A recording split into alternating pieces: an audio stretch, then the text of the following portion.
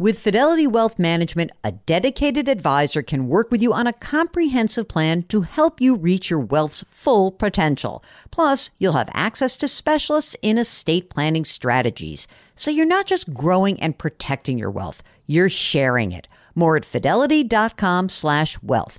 Investment minimums apply. Fidelity Brokerage Services, LLC, member NYSE, SIPC.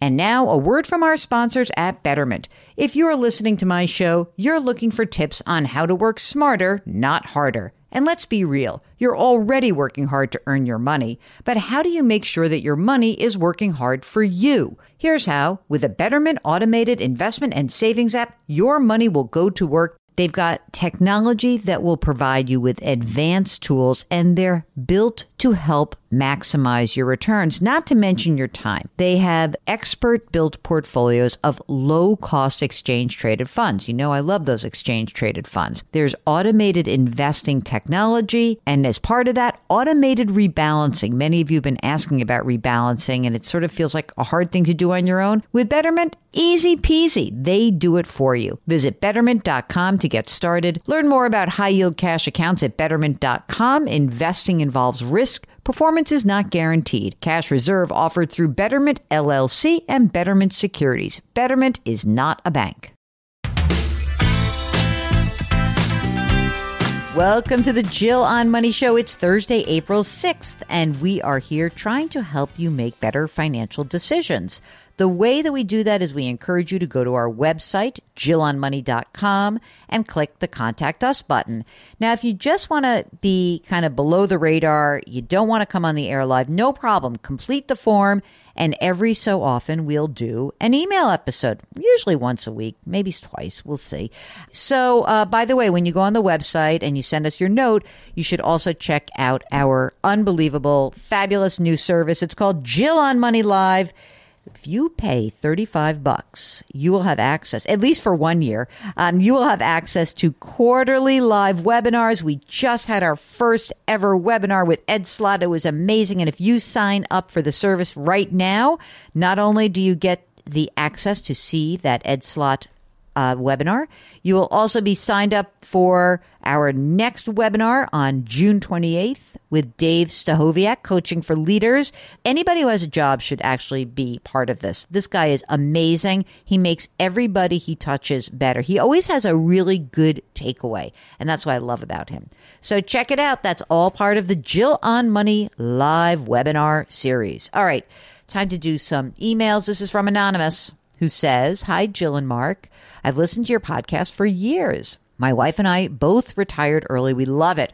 I'm 60, she's 65. For years, I've been asking, begging, and pleading for her to do Roth conversions while we are in lower tax brackets, and she refused. I'm a wee bit younger. I can still do them, even though it kicks us up to the 24% highest tax bracket. She just started Medicare, and I almost triggered Irma, and she yelled at me."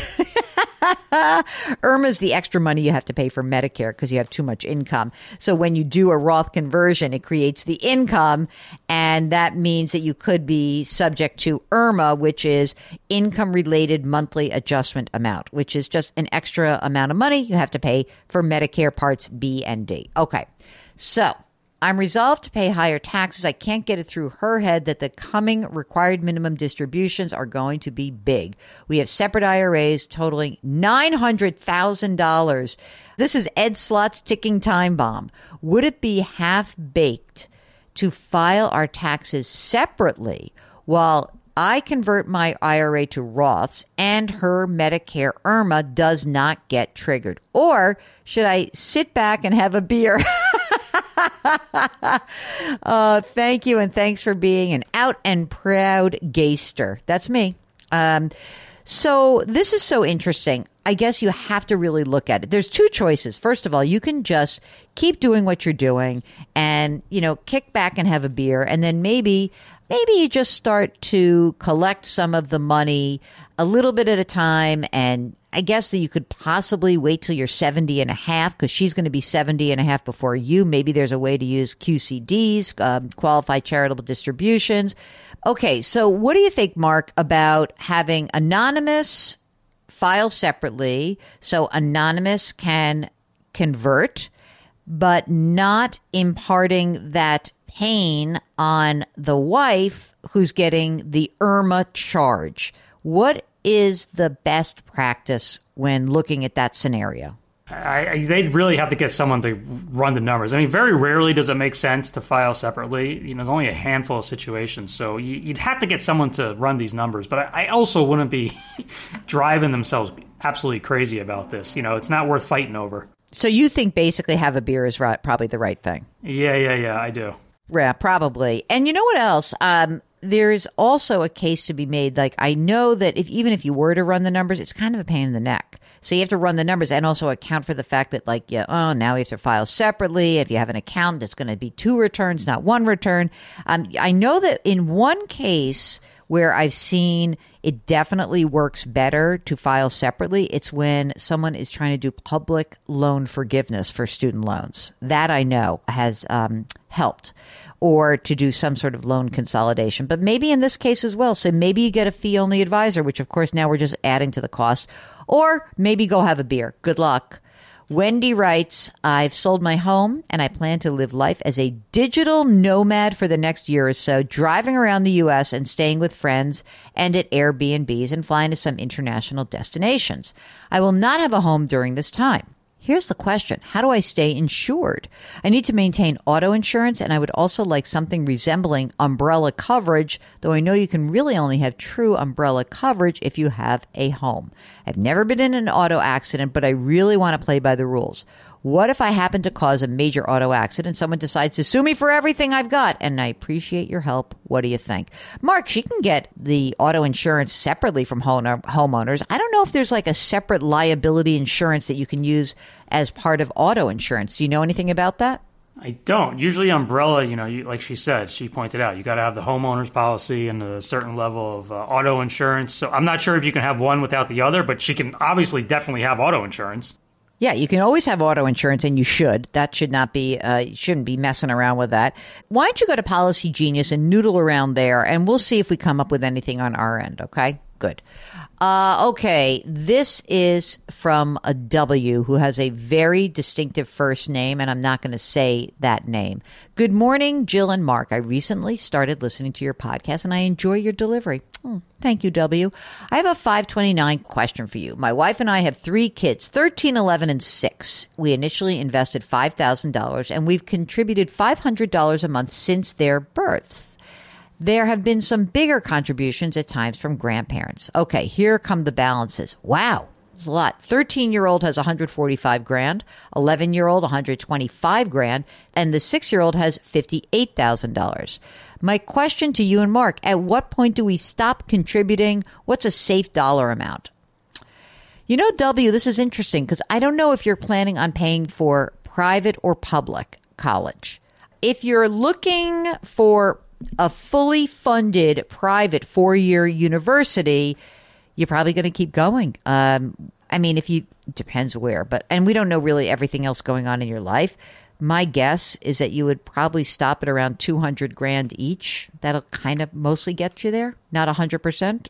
If they keep doing $500 a month, for example, the 13-year-old for another 5 years will probably have around $230,000. Yeah, I think $200 to $250 is probably the right amount. Well, listen, and I hope and pray that they're going to public school for your benefit, really. Here's a great one. This is from Bob. Subject: college crunch time. 3 kids. Will we make it to our goal? Okay, Bob and his wife are 51 and 53. They've got 2 kids in their first year of college and another leaving for college in 15 months. 3 kids in college at the same time. I'm going to kill myself. Right now, we have 529s for each kid. It should cover 3 to 4 years of their schooling. The plan is to take loans out for anything the 529s do not cover, which we would then help them pay off. All right, now, about these 2. They're 51 and 53. They've got $2.1 million in retirement assets. That's great. And largely index funds, some individual stocks. They earn about $250,000 a year. He contributes the max to a 401k with the catch-up and gets a little match because of the saving that's been going into the 529, that's about all they can do. They've got 12 years left on a mortgage that is a 2% mortgage. The goal is retirement at age 60 after the kids have gotten through school. That's when they hope they amass about $3.5 million of retirement funds. Our monthly expenses, $9,500 a month. I would expect to receive $2,500 a month at the age of 62 from Social Security. Wait. We don't really want you to do that. We want you to, I want to know what the number is at your full retirement age. Do I think you're on the right path to hitting your goal? Sure. But I got to be clear that right now, for you guys, $9,500 a month, generating that is going to be tough, even if you do amass $3.5 million in retirement. I think that people are really kind of kidding themselves a little bit in terms of, like, we need to probably get you closer to like 4 million, and it can't be 62. I think you've got to really run the numbers so that you can, maybe you get to 62 and you kind of downslide a bit and don't work fully, or maybe, but we need something between 62 and your full retirement age. I would not suggest that you take Social Security early. Absolutely not. I don't know, you didn't really mention too much about your wife, except that she is working. I hope you're not making extra payments on that really low mortgage.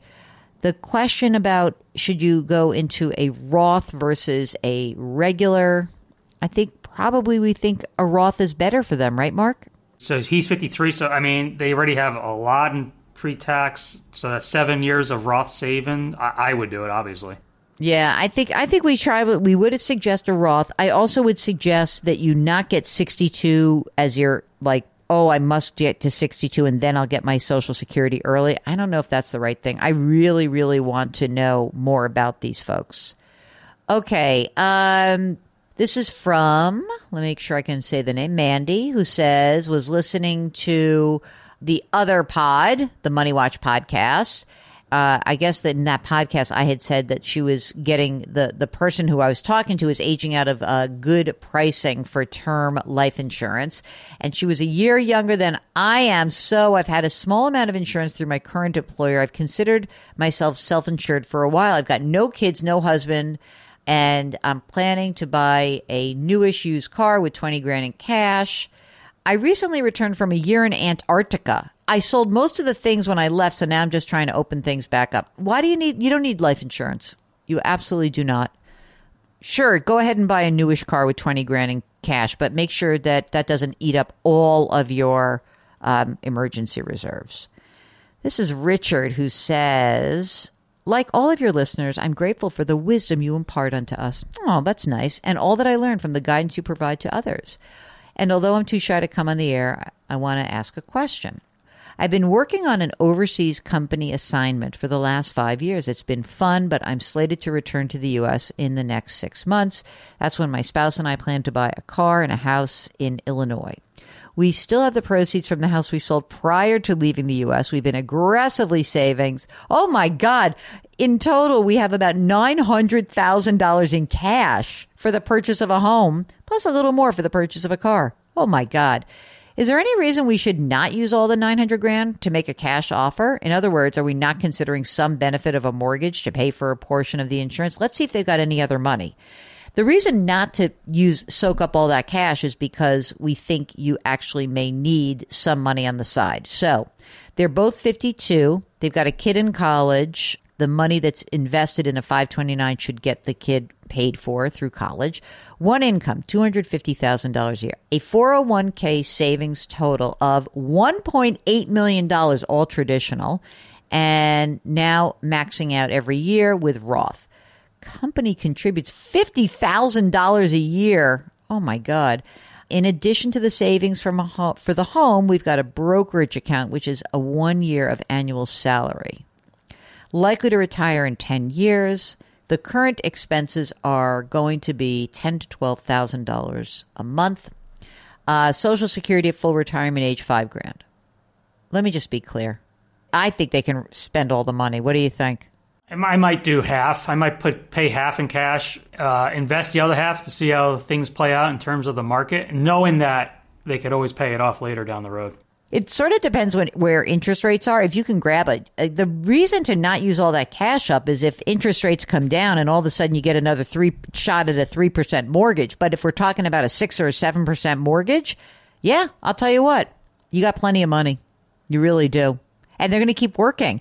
Here's what I think. You could do that. You could do, Marks. I don't think there's a great financial advantage. It's a liquidity advantage. But maybe the best thing to do is to pay 50% or 60% cash, get a mortgage for the rest, and then we can make sure that you have that 10 years of work ahead of you. Because like the only thing that could really blow that up and why you would need more liquidity is if you lost your job and it took a while to get it. So maybe I'll do that. But I think at the end of the day, I think if you're looking at a 6 or a 7% or even a 5.5% mortgage, I'm pretty sure you're going to want to put a lot of money down. Keep some out just in case. It's a good hedge, I guess. Oh, the second question is, I've been taught that a general rule of thumb for how much one can afford is 3 to 5 times household annual income. Do you agree with that rule of thumb? Nah, I don't love rules of thumb. I just really think we have to see like what are your expenses and what you can afford. And that's how we decide how much you can afford for a house. All right. This is from someone who says that all of our non-retirement assets are at Schwab. We're reading Schwab has experienced concerns with bank deposits. We don't understand the issue. We've got 2 questions. Should we transfer some or all of our investments in kind from Schwab to Vanguard or Fidelity? And number 2 is if the SIPC limit is $500,000, is it worth breaking investments up and placing them at multiple brokerage firms? We do not want the headache of managing that, but it's worth it if that's a security issue.